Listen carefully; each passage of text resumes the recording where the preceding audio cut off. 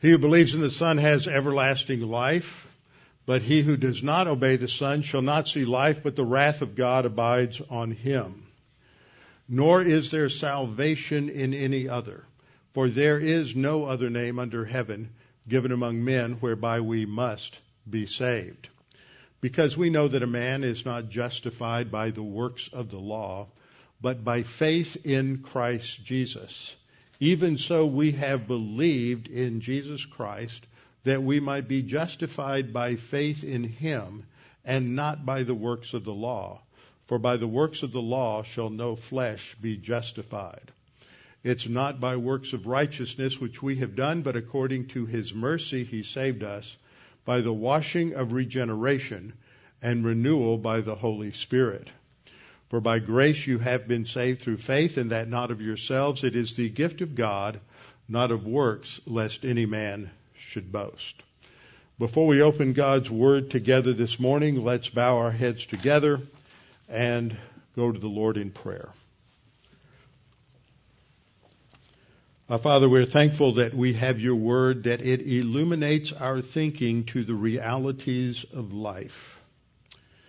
Fundamentally, it helps us to understand who we are as sinners, alienated from your life, walking in darkness, walking in the lie.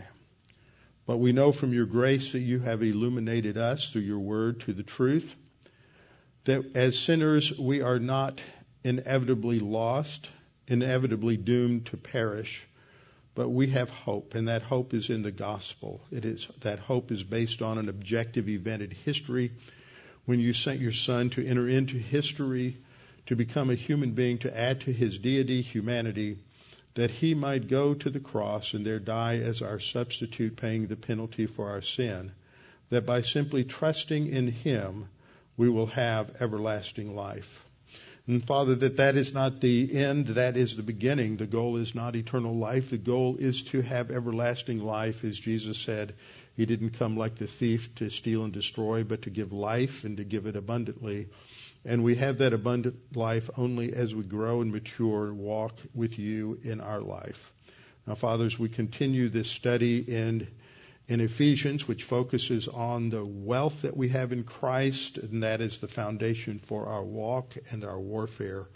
Father, we pray that we might be challenged, motivated, encouraged, and strengthened as we study these things in your word, that we might understand your plan and your will more fully. In Christ's name, amen. Open your Bibles with me to Ephesians chapter 3. Last week we covered Ephesians chapter 3, verses 1 through 7, 1 through 8, primarily to get the context and to understand how this second verse should be understood. Today we're going to focus on one aspect, one phrase of that, the dispensation of grace, as it is stated in verse 2. If indeed you have heard of this dispensation of, wait a minute, let me back up, I don't have that slide. If indeed you have heard of this dispensation of the grace of God which is given to me for you. And pointing out that on this passage, which was often used by dispensationalists to name the church age the dispensation of grace, that isn't what this passage is talking about. This isn't a good place to go to come up with that nomenclature. However, once we understood it, we saw that nevertheless it still is emphasizing this distinctive. It is to be understood as the grace that was given to Paul, which is his apostolic mission and message, which is that the church is a new entity in history where Jew and Gentile are now joined together in as one new man, one new body, and he is building a new temple. All of which is important because that is the foundation for understanding the church age. So just to review, Paul begins by saying, for this reason, I, Paul, the prisoner of Christ Jesus, for you Gentiles. And then he stops. It's an abrupt stop. It's indicated by this M dash that is there. That's the longer dash. And we have to understand the structure here, which I think is so important. he starts off here saying for this reason, then he interrupts himself and he goes through this secondary discussion that extends down to verse 13. And we know that because it starts off with the same way in verse 14 with the phrase, for this reason. And in verse 13, he comes to his conclusion of this section, which is, therefore, I ask that you do not lose heart at my tribulations. And so as I pointed out last time, he is giving a rationale, which we'll look at in a little bit, a rationale for why we should not get discouraged, no matter what the circumstances are, no matter what blindsides us, no matter what comes into our life that is different from what we had hoped and planned and wished for, and that it seems like it is a setback, but there's not really a setback in the plan of God. And so it is just another opportunity for us to engage in ministry and to demonstrate God's grace to those around us, and as an opportunity to explain the gospel. We are reminded that Paul's mission was to the Gentiles. It didn't exclude ministry to the Jews, but he was primarily called and commissioned to be the apostle to the Gentiles. As he states in Acts 22:21, God told him at the time of his salvation, I will send you far from here to the Gentiles. We looked at a number of other passages as well, like Romans 11:13, where he specifically states, I am an apostle to the Gentiles. And he was specifically that one. So we have to understand that in light of what he is doing here in explaining the distinct circumstances of the gospel for Gentiles now that never before had happened in history, that had not been revealed in the Old Testament. It wasn't anticipated. It wasn't hinted at.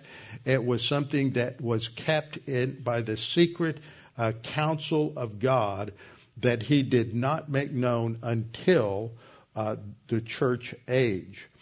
And then as he introduces this in verse 2, this what seems to be a distraction, but really is integral to understanding why they should not be discouraged.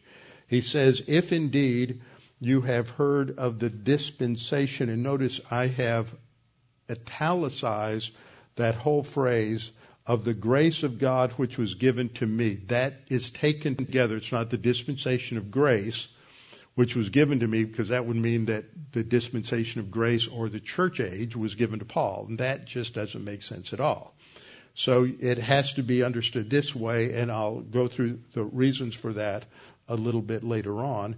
And that it is understanding that message. See, as we're seeing, the grace of God, which was given to him, is a term used frequently by Paul to reference God's calling him to be a disciple, an apostle. He's called to be an apostle, and that for him is, I am the least of the saints. He looks at all of the sins he's committed before, his legalism, his hostility to the body of Christ, his hostility to Christians, his desire to murder or imprison all of them, and to just put out this whole fire that's been lit from the day of Pentecost. And he is amazed that God in his grace not only saves him, but has commissioned him to be an apostle to the Gentiles. That's the grace that was given to him, is that commission to be an apostle that is combined with his message of as an apostle. Okay? And understanding that is what he's getting at in verse 13 when he says, therefore, that is on the basis of understanding my mission to preach the mystery doctrine of the church age, and that is part of the gospel. He says, therefore, I ask that you do not lose heart at my tribulations for you. This is not a rationale that has occurred to most of us when we're facing difficult times. We think of other rationales in the Scripture. We think of the essence of God rationale. We know that when something happens in our life that is unexpected, that it's not outside of the omniscience of God. He always knew that was going to happen to us. It's not outside of his omnipotence to handle, because God can handle everything. and it is not outside of His plan for us. So we go through the essence of God and we think about how those attributes apply to our circumstances. That's the essence of God rationale. There are some other rationales that I have covered in the past, but this is a new one, and which I'm going to call the mystery doctrine rationale. So the whole point of this intervening section from 2 to 12 is to state that if the Ephesians, and by application, if we fully understood God's mission for Paul, and that mission is still true, it reverberates down through the centuries as the fundamental foundation of the church age and for the church age believer. If we understood that mission and message, then we would not be discouraged by anything. And as a result, we would not be knocked off balance as a result of negative circumstances. So let me summarize this mystery doctrine rationale for you. Now, I'm going to eventually simplify this, but this, as I pointed out just in my study in the last 2 or 3 weeks, identifying this, so we're going to compress it and get it simple, if possible. And so I'm summarizing it in 4 points. First of all, the mystery doctrine describes the new revelation that has been given to Paul, but it was also given to the other apostles. But he's the one who has the responsibility for articulating it in the epistles. And he, as the apostle to the Gentiles, it was a primary emphasis in his message. The mystery doctrine describes this new revelation, never before hinted at or revealed in history. It was given to Paul and the other apostles regarding the new dispensation of the church age. It is the distinctive of this church age dispensation that there's no longer a distinction between Jew and Gentile, and that now they are one in the body of Christ. And that's the second point. In this new dispensation, God is building a new temple of believers. He is indwelling that temple both corporately in the church as well as individually in each church age believer.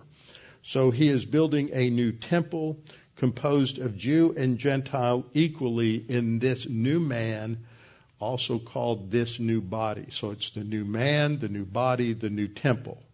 That's this new entity, never even hinted at in the Old Testament. Third point, this new identity that we have because we are in Christ. We are in this new man. We are in this new body. We are in this new temple. This new identity involves new blessings. It involves a new joint inheritance, a joining together of Jew and Gentile in a new body, and we are together partakers of the promise in Christ that is so incredible that we should never lose heart in proclaiming our new wealth in Christ. That's Ephesians 3:8. This is all ours. We have to really understand who we are in Christ. That is our new identity. People today say, oh, well, I just don't have a good self-image. The correction isn't getting pumped up through psychobabble. The correction is learning who we are in Christ and living in light of who we are in Christ. And so that brings us to the application of this rationale. Because of who we are in Christ, our assets, our privileges, our position, our future inheritance, our identity, there is no excuse for ever losing heart or becoming discouraged by our circumstance. For every circumstance, what we perceive to be good or bad, is under the sovereign control of God. All things work together for good. And so, as a result, it's just another opportunity to tell others about our wealth in Christ that can be theirs also. Paul is not discouraged because he was in prison for 2 years or in Caesarea by the sea. Then he is taken on board a ship, and then there's a shipwreck, and then he goes and he's in prison again in Rome for 2 years. It never discourages him. He just sees each situation as another opportunity to serve the Lord. I have my differences at times with the theology of John MacArthur in terms of his soteriology and his lordship salvation, but he is taking a good and solid and biblical stand now in terms of resisting the government mandate that churches should not meet and the penalties that they wish to impose upon his church.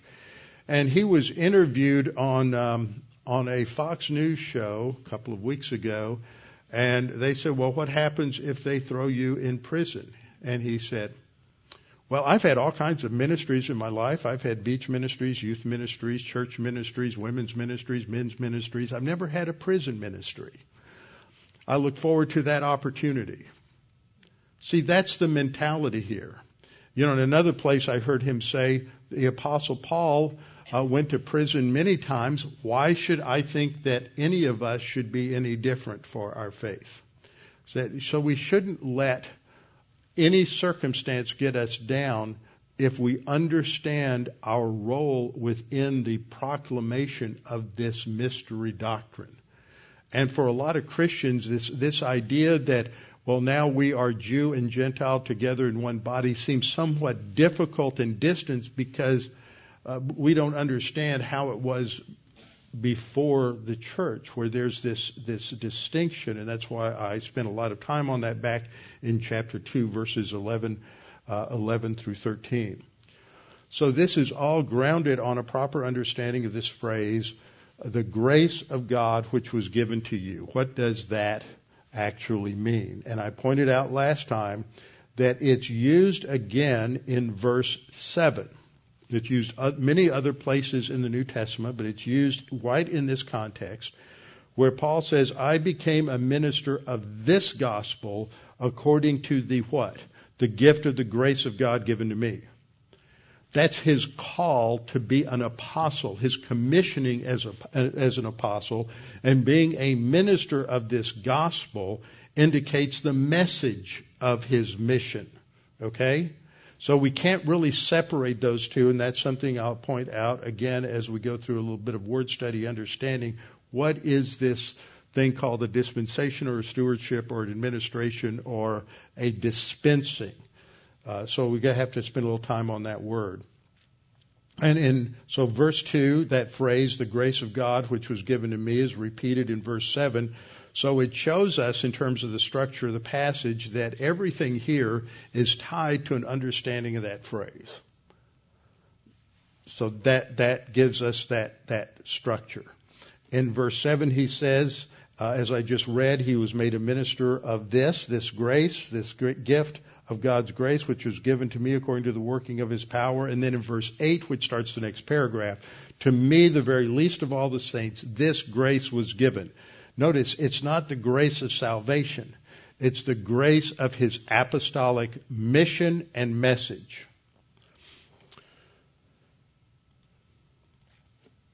So the conclusion is that the grace given to him refers to Paul's apostolic gift and the message, his function as an apostle. So now let's look at this in verse 2. We have to break this down. There's so much that's packed into each one of these verses in this chapter. But unfortunately, there are so many things that are either mistaught or not taught or just ignored. Or in many churches, what we would get is, if we got it, anything at all, we would just get one message on 1 through 7, and then we would go to the next paragraph, and we wouldn't really get it. So we overview, we repeat, we go over it so we can't forget it. Verse 2, if indeed you have heard of the dispensation of the grace of God which was given to me. And as I pointed out last time, the way it is typically interpreted, or was among older dispensationalists, is this idea that, let me see if I can even find, there we go. The administration of the grace of God, and that would be the which was given to me goes to the administration. And that's typical, so it's called the dispensation of grace. But as I pointed out last time, the reference of the relative pronoun, it's a relative use of a participle, goes to the grace of God which was given to me. That's your reference. The which was given to me goes to the grace of God, not to the administration. And the grace of God focuses on his apostolic office and the function of his apostolic office. So what is a dispensation? Because that is how the word was translated in the King James Version, carried over into the New King James Version, and some of the other 19th century based translation also retained that word dispensation. But that is not a user-friendly term today.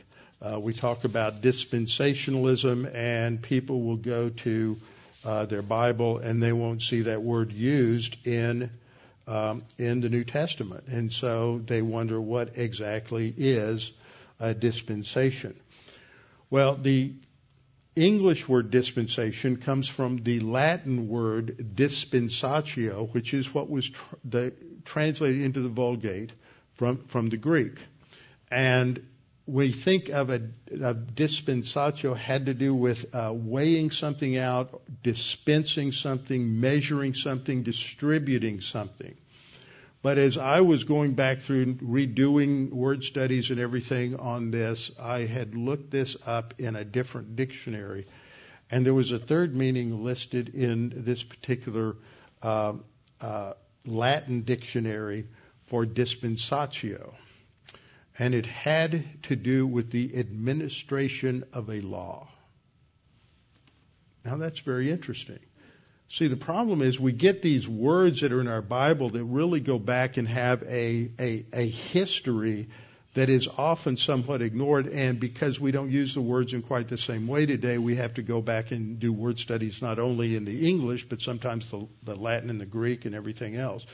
So it has to do with the administration of a law or the administration of something. And that's really the thing that we see in the Scriptures. And so when we get into other things, for example, we look at Webster's Third International Dictionary. Under the word dispensation, it identifies it as, first of all, a divine ordering and administration of worldly affairs.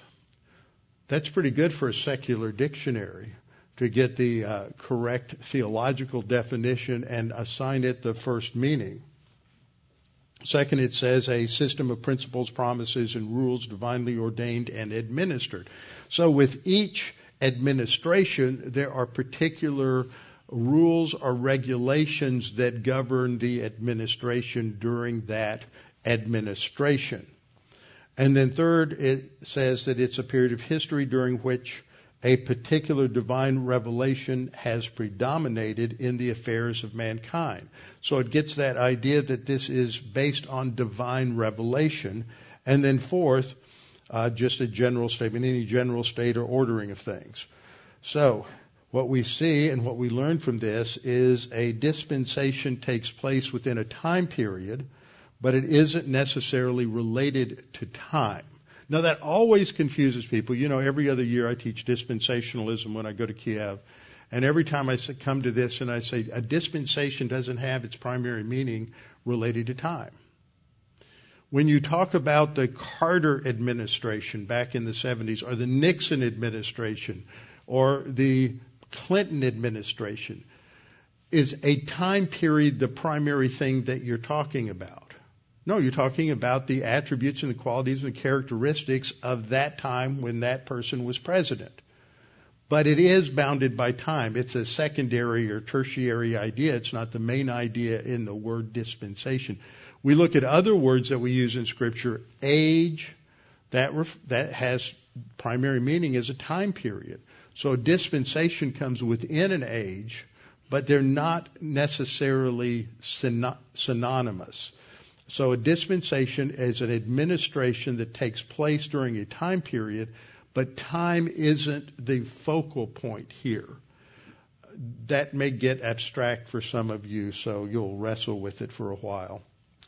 So we break it down and we see that the basic meaning is the action of administering or ordering something, dealing out or distributing something. So a good word to use, which is used in a number of modern translations, is just this word administration. But who's doing the administrating? God is doing the administrating because God is the one who oversees history, but He is delegating that to an administrator, a human administrator, within these different time periods. And so in each one of these administrations, there are different characteristics, different guidelines, different regulations. And so we can think about the fact that if we go back into the Old Testament for a simple illustration, when you're in the dispensation of the law, which extends from the giving of the Mosaic law on Mount Sinai until the coming of Christ, the primary characteristic or regulation are the 613 commandments in the Mosaic law. And those commandments were never given for salvation. They were given for the overall guidelines of how a nation that was God's people were to live their lives, to be a testimony to the peoples, to the kingdoms around them. But then when Christ came, He is the end of the law. He brings that to completion. And there is now a new dispensation or administration that is characterized by grace. But we have to be careful because there was grace in the Old Testament. We go to John chapter 1 when we're told grace and truth came by Jesus Christ. But there was grace all through the Old Testament. God's grace was demonstrated in the Garden of Eden, that at the instant Adam ate the fruit, he just didn't dematerialize. God had a plan. And He was gracious, and there was redemption and forgiveness of sin. And Adam and Eve went on to live their lives for over 900 years in the case of Adam. So these are the first two characteristics we see. Now the word that is translated dispensation or administration or sometimes dispensing is this word oikonomos, is a noun form, and oikonomia. Oikonomia is the word we have in this context, and it refers to management. And it is an office, and it's the word from which we get the word economy. You can hear it if you say it out loud. Don't do that. Oikonomy, economy. That's where we get it. Economy is the administration of the goods and services and financial resources of a nation. So it has to do with that. And it's a compound word. It's made up of oikos for house and nomos for law. So if you're living in a house and you're a 4-year-old, there are certain rules and regulations for you that do not apply when you're a 14-year-old. And they don't apply if you're still living with your parents when you're 24.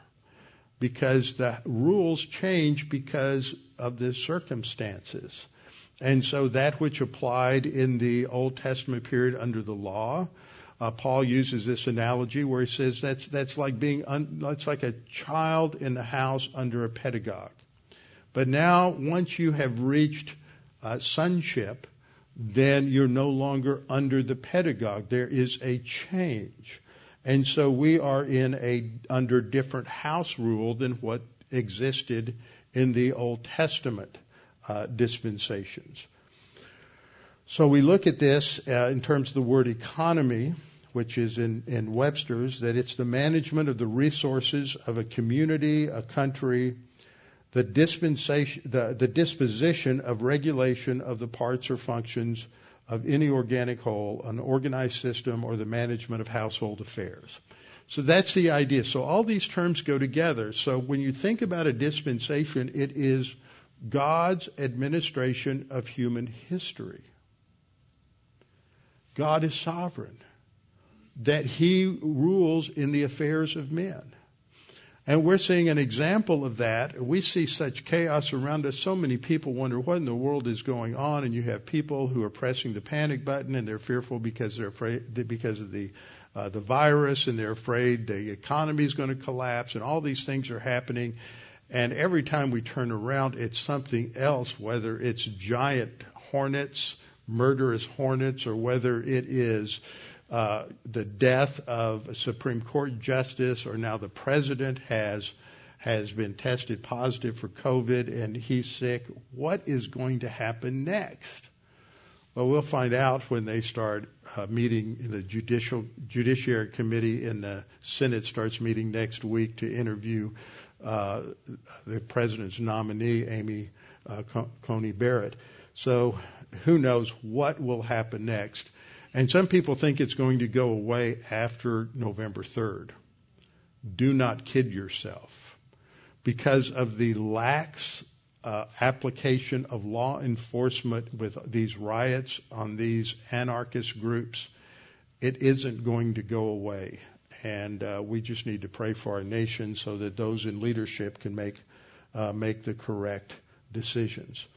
So the basic meaning, which I just put up the last line on this slide, thus it means managing or administering the affairs of a household. How do we do that?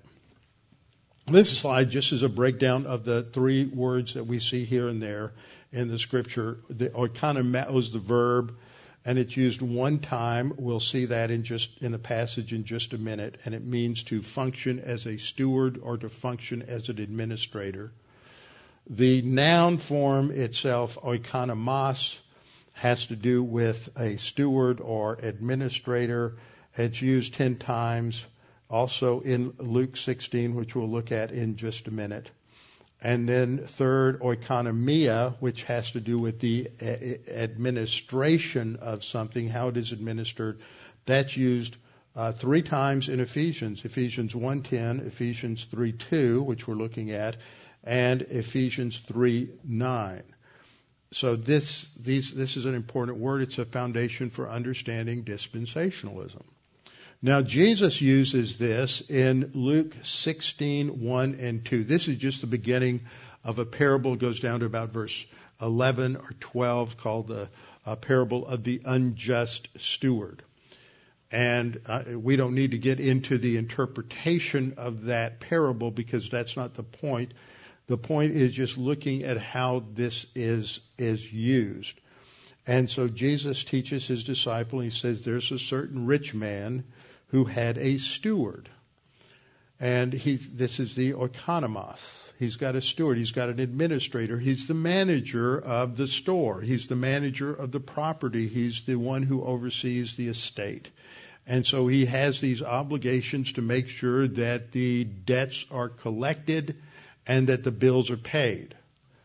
And he hasn't done well at this. An accusation was brought to him, that is to the rich man, in the analogy the rich man is God, that this man was wasting his goods.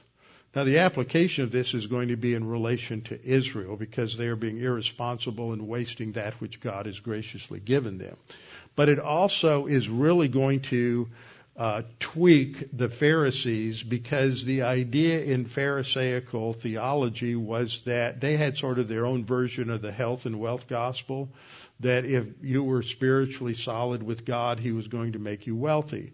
And so they had ways of twisting all the laws so that they could abuse the law against interest, so they could figure out how to charge interest in a roundabout way. Instead of charging in money, they would charge in goods. And so anyway, that was all about, that's what the background is. So Jesus is really nailing them to the wall over their greed and their abuse of the law, and failures as the administrators under the law and the dispensation of Israel, dispensation of the law in Israel. So in verse 2, the rich man calls the steward in, the administrator in, the manager, and says to him, "What is this I hear about you? Give an account of your stewardship." That's related to the verb of how you carried out your administration, for you can no longer be steward. So the idea here is that a steward is somebody who is appointed and somebody who can lose the appointment. that applies to a dispensation. Each dispensation identifies someone who's responsible. In the church age, it's the church. And we can lose that administration through failure. And we are to be held responsible for how we handle that which God has given us. That is the accountability aspect in a dispensation. So as I have pointed out in definitions, that this indicates that there is a responsibility given to the steward. There are tests related to his integrity as a steward. And it can be failure on the part of the steward, in which case, as happened in previous dispensations, the dispensation ends and a new dispensation with a new administrator comes into being. So what we see here is, first of all, that two parties are involved. One party has authority to delegate responsibilities, that's God, and the other has the responsibility to carry out the duties. So the church has responsibility to carry out these duties. Paul had the responsibility as an apostle part of his duty was to explain what the new responsibilities were. So we see that there are specific responsibilities for the steward in 16:1, and that there's accountability and responsibility inherent to the arrangement. At any point in time, the steward can be called upon to explain how he has fulfilled his responsibilities. And then fourth, a change can be made at any time if unfaithfulness is found. Now, the next passage I want to look at is just kind of background. This is how Paul used the term in 1 Corinthians 4. He says, let a man so consider us. Who's the us? The us is the apostles. Let a man so consider us as servants of Christ and stewards, or administrators of the what? Of the mysteries of God. Mysteries of God are previously unrevealed information. They were not hinted at all in the Old Testament, and Paul says it's been given to the apostles. In this chapter, he calls them the holy apostles and prophets. Here again in 4:1, it's not just Paul who gets the mystery revelation. It's all of the apostles, and they are responsible administrators of the content of the gospel in communicating this new information to the church. Now, the next verse has always been one of my favorite. In one of my early pastorates, I had 4 guys who were elders, but 3 of them were entrepreneurs. These are guys, and one guy went into big companies, and he was like an efficiency expert, and he would go through and give everybody, okay, what's your department? Bring in the head of the department. What are your goals and objectives, and what did you accomplish this year in terms of your goals and objectives? All 3 of these guys thought totally in terms of measurable, quantifiable goals and objectives. And so we had a little headbutting contest at least once a year where they would say, well, what are your goals for next year? And I would say my goal is to be faithful in teaching the Word of God. Well, wait a minute. What about goals related to the expansion of the church and outreach? I said, you can't quantify goals in the spiritual life. Every time I've ever tried to do that, God always seems to interfere and throw a monkey wrench into things, and nothing happens because we're on God's timetable and plan and not on your quantifiable goal plan. So I don't know if I ever made any headway with those guys. But that was about the only thing we would butt heads on. But that they were bringing all of their experience in their secular job and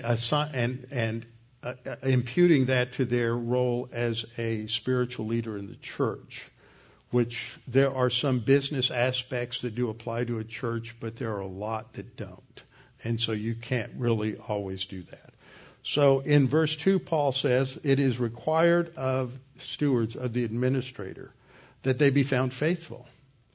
Faithful in doing what God told you to do. As a pastor teacher, as an apostle, it is to teach the word. It is not to go out and knock on doors. It is not to do visitation. It is not to do all of the other things that a lot of pastors and a lot of churches do. I had a ministry with a lot of black pastors at one time, and I would talk about the importance of teaching the word, and they would tell me what's expected of them as a pastor in a black church.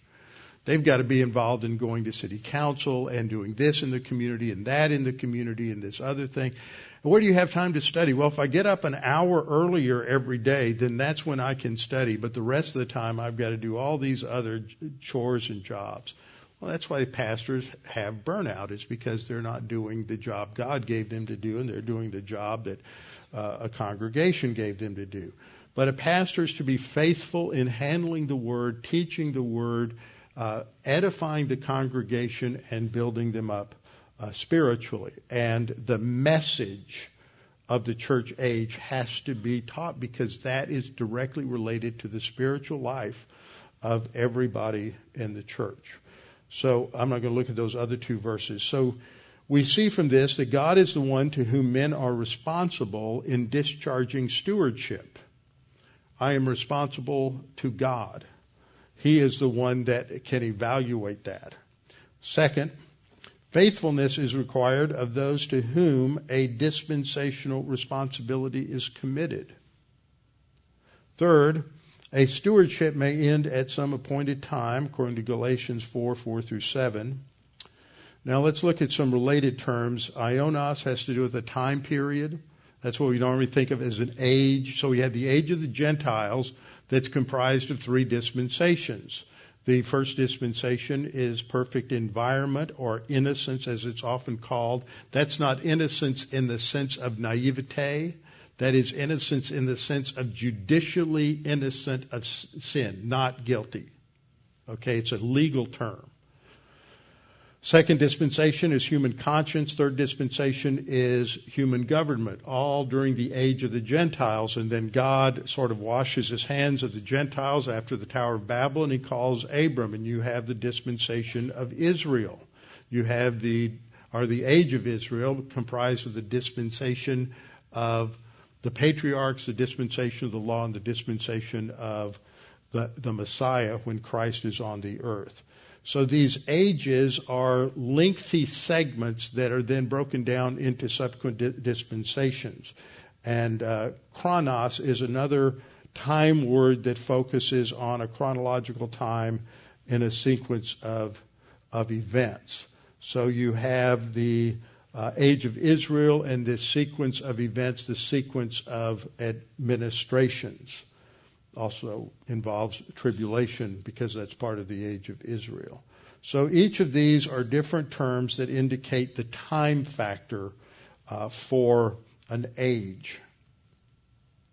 So we can chart out the ages this way. You have the age of the Gentiles from creation to Abraham. And then you have the age of Abraham from the age of Israel from Abraham to Christ's coming. Then you have the church age, and that will be followed by the messianic age. This is talking about ages, so I don't have the tribulation in there, but it is between the church age and the messianic age, and it's the last 7 years of the age of Israel. And then we go into eternity future. So what we've seen here is that a dispensation can be understood as a stewardship and administration, the management of others' property. The other is God. We are managing God's property. As a pastor, I'm an under-shepherd of Christ's sheep, and my responsibility is to be faithful. So a dispensation becomes a distinct and an identifiable administration in the development of God's plan and purposes for human history. And Ephesians 3:2 states that if you have heard of this dispensation, it's related to what? The grace of God which was given to me, Paul's apostolic commission and message. Now, one of the important aspects, I'm going to skip that slide. One of the important aspects of how dispensations go forward has to do with the giving of new revelation. And in the Old Testament, that's through covenants. But in the New Testament, we have the revelation of of God's new administration through the mystery, the previously unrevealed information. Now, when we talk about dispensationalism, there's basically 3 things that characterize a dispensationalist.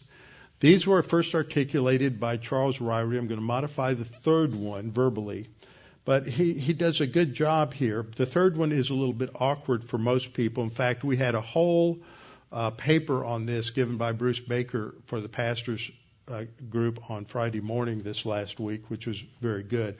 The first is a consistent literal, historical, and grammatical interpretation of the Bible.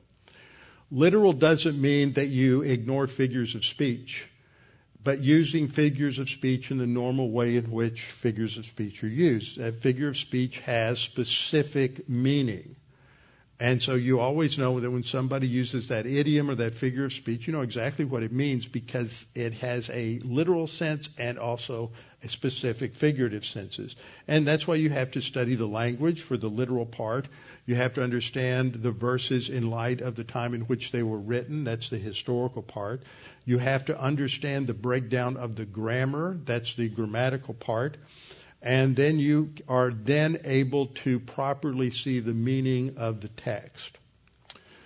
If you are consistent in your literal, historical, grammatical interpretation of the Bible, that will lead to the second characteristic, which is a distinction between God's plan for Israel and God's plan for the church. And we see that in this whole chapter. This is about the fact that the age of Israel and the dispensation of the law have ended, and that there is a new entity where Jew and Gentile are united together as one new man, one new body, one new temple. And that what God is doing is giving us the riches of Christ, the wealth of Christ, that is the foundation for our walk, which is chapters 4 through 6, 10, and then warfare in the last part of 6. So that's important. And third, the overall purpose of God's plan for creation is His glory. That is difficult for people to get their hands around. We had a lot of time and discussion on this Friday morning. And the reason is because you'll go to a Presbyterian church that has covenant theology and they recite the Westminster Confession of Faith, which has the chief end and purpose of man is to glorify God and enjoy Him forever. See, they believe in glorifying God, yeah, but they don't work it out theologically in their system. That's as far as they go with it. Their unifying principle of the Bible and of history is God's redemptive plan. Sounds good, doesn't it? What about the angels? Oops, we left out a major part of God's plan. That has to do with the angels and the angelic conflict. So you have to have a broader category. And that's where glorifying God comes from. But Ryrie only gets 2 sentences to explaining it. Bruce Baker did a good job in his paper of explaining it, but both of them left out the fact that what this really shows is the glorification of God in the angelic conflict, which incorporates then all of the angels and all of human history. So that's my addition to this definition problem. So the golden rule of interpretation is that when the plain sense of Scripture makes common sense, seek no other sense. If you read it and it makes sense, don't try to, it must be symbolic of this or that must represent that and this must represent something else. Stick with its literal sense if it makes sense. Therefore, take every word at its primary, ordinary, usual, literal meaning, unless there's contextual evidence of something else. Unless the facts of the immediate context, studied in light of related passages and axiomatic and fundamental truths, indicate clearly otherwise. That's the golden rule of interpretation. When you look this up in Webster's New International Dictionary, he says it's that literal interpretation is the natural or usual construction and implication of a writing or expression following the ordinary and apparent sense of the words, not allegorical or metaphorical. So that's literal interpretation. That leads to the literal interpretation of the Abrahamic covenant, where God promised an eternal, everlasting covenant to Abraham, which means it's still in effect even though Israel has rejected the Messiah. God still has a future plan, and He will bring them back to the land. And so that Abrahamic covenant is then developed in the land covenant, the Davidic covenant, and the new covenant in the Old Testament. We've all studied those things a lot. And so we see that God took Israel out of the land, and He has temporarily assigned His work to the church age, but that there will be a future return of Israel. In fact, the scriptures in the Old Testament indicate 2 end-time regatherings. At the end of the church age, the age is ended by the rapture. There'll be 7 years of tribulation and then the second coming. According to these passages, especially Isaiah 11 to 12, but also in Ezekiel 20, 33 to 38, Ezekiel 22, 17 to 22, 36, 22, Zephaniah 2, 1 to 2, and Ezekiel 37, Israel is regathered in unbelief first. A lot of people taught that, this doesn't matter, that all these Jews are going back to Israel right now because they're not regenerate. Well, they have to be regathered in an unregenerate state to have a nation so that their nation can sign a treaty with the Antichrist that begins these last 7 years. So there has to be some sort of restoration of a nation. So that's what we're seeing now. And then there will be a second regathering at the end of the tribulation in belief. And this is indicated also. The Isaiah 11 to 12 passage, I think, is the strongest, and it talks about the second regathering in belief, but it says, I will regather them a second time. Wait a minute, when was the first time? Well, it couldn't have been before Christ, because that was only about 100,000 Jews. It was not even 25% of the diaspora that returned. And there hasn't been another one. So it has to be what's been going on since the end of the 19th century. 48% of Jews worldwide now live in Israel. There's never been, that's like double anything that ever happened in history since 586 BC. So as I said earlier, I'm going to skip that slide because I've already explained it, that glorifying God is in contrast to the narrow redemptive purpose of man. So what we've seen here is in this phrase, you have heard of the dispensing of the grace of God which was given to me for you Gentiles. The phrase, the grace of God given to me, equals the mission and the message about the new man, new body, and new temple. That means, and is the same as, a new dispensation based on that mission and message. So it's a new dispensation based on the grace gift, that is the apostleship given to Paul, and the message God revealed to the apostle. So if you have it in kind of a complicated way, it's still the dispensation of the grace of God, but it's the dispensation of the grace of God which was given to Paul, if you understand it correctly. So it's really better I think, to call it the church age, which is characterized by a distinctive and expanded grace of God given to us. And so next time we'll come back and talk more about this new revelation given to Paul and the mystery doctrine, with our heads bowed and our eyes closed. Our Father, we're thankful that we have this revelation written, recorded, preserved for us in our Scripture, that we can come to understand that because of this mystery doctrine, we have such a heightened identity. No believer in the Old Testament ever had anything like us. John the Baptist was the greatest of the Old Testament believers, and yet he has seen nothing compared to what we have in the church age. And yet we don't understand it. We don't take time to really explore it, and too often we misuse it. Father, encourage us with what we've learned, that we need to really live each day in light of this mystery doctrine and our identity, the fact that we are members of this new body. We're members of your body. We are corporately a new temple. We are a new entity, a new man, a new person, and that you have changed everything from the moment of our salvation, and we need to live in light of this new identity. And therefore, we should remember this when things come up that discourage us or depress us or get us out of sorts or angry, that you're still in control, and the new circumstances just tell us we have a new opportunity to serve you and to communicate your grace to those around us.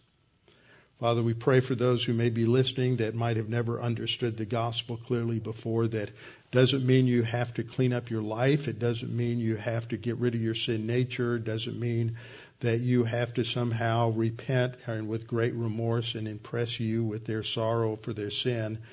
The sin's paid for. Christ died for it. The issue now isn't the sin, it's faith. Trusting in Christ as Savior. That's the essence of grace. Father, we pray that you would challenge us with what we've learned today. In Christ's name, amen.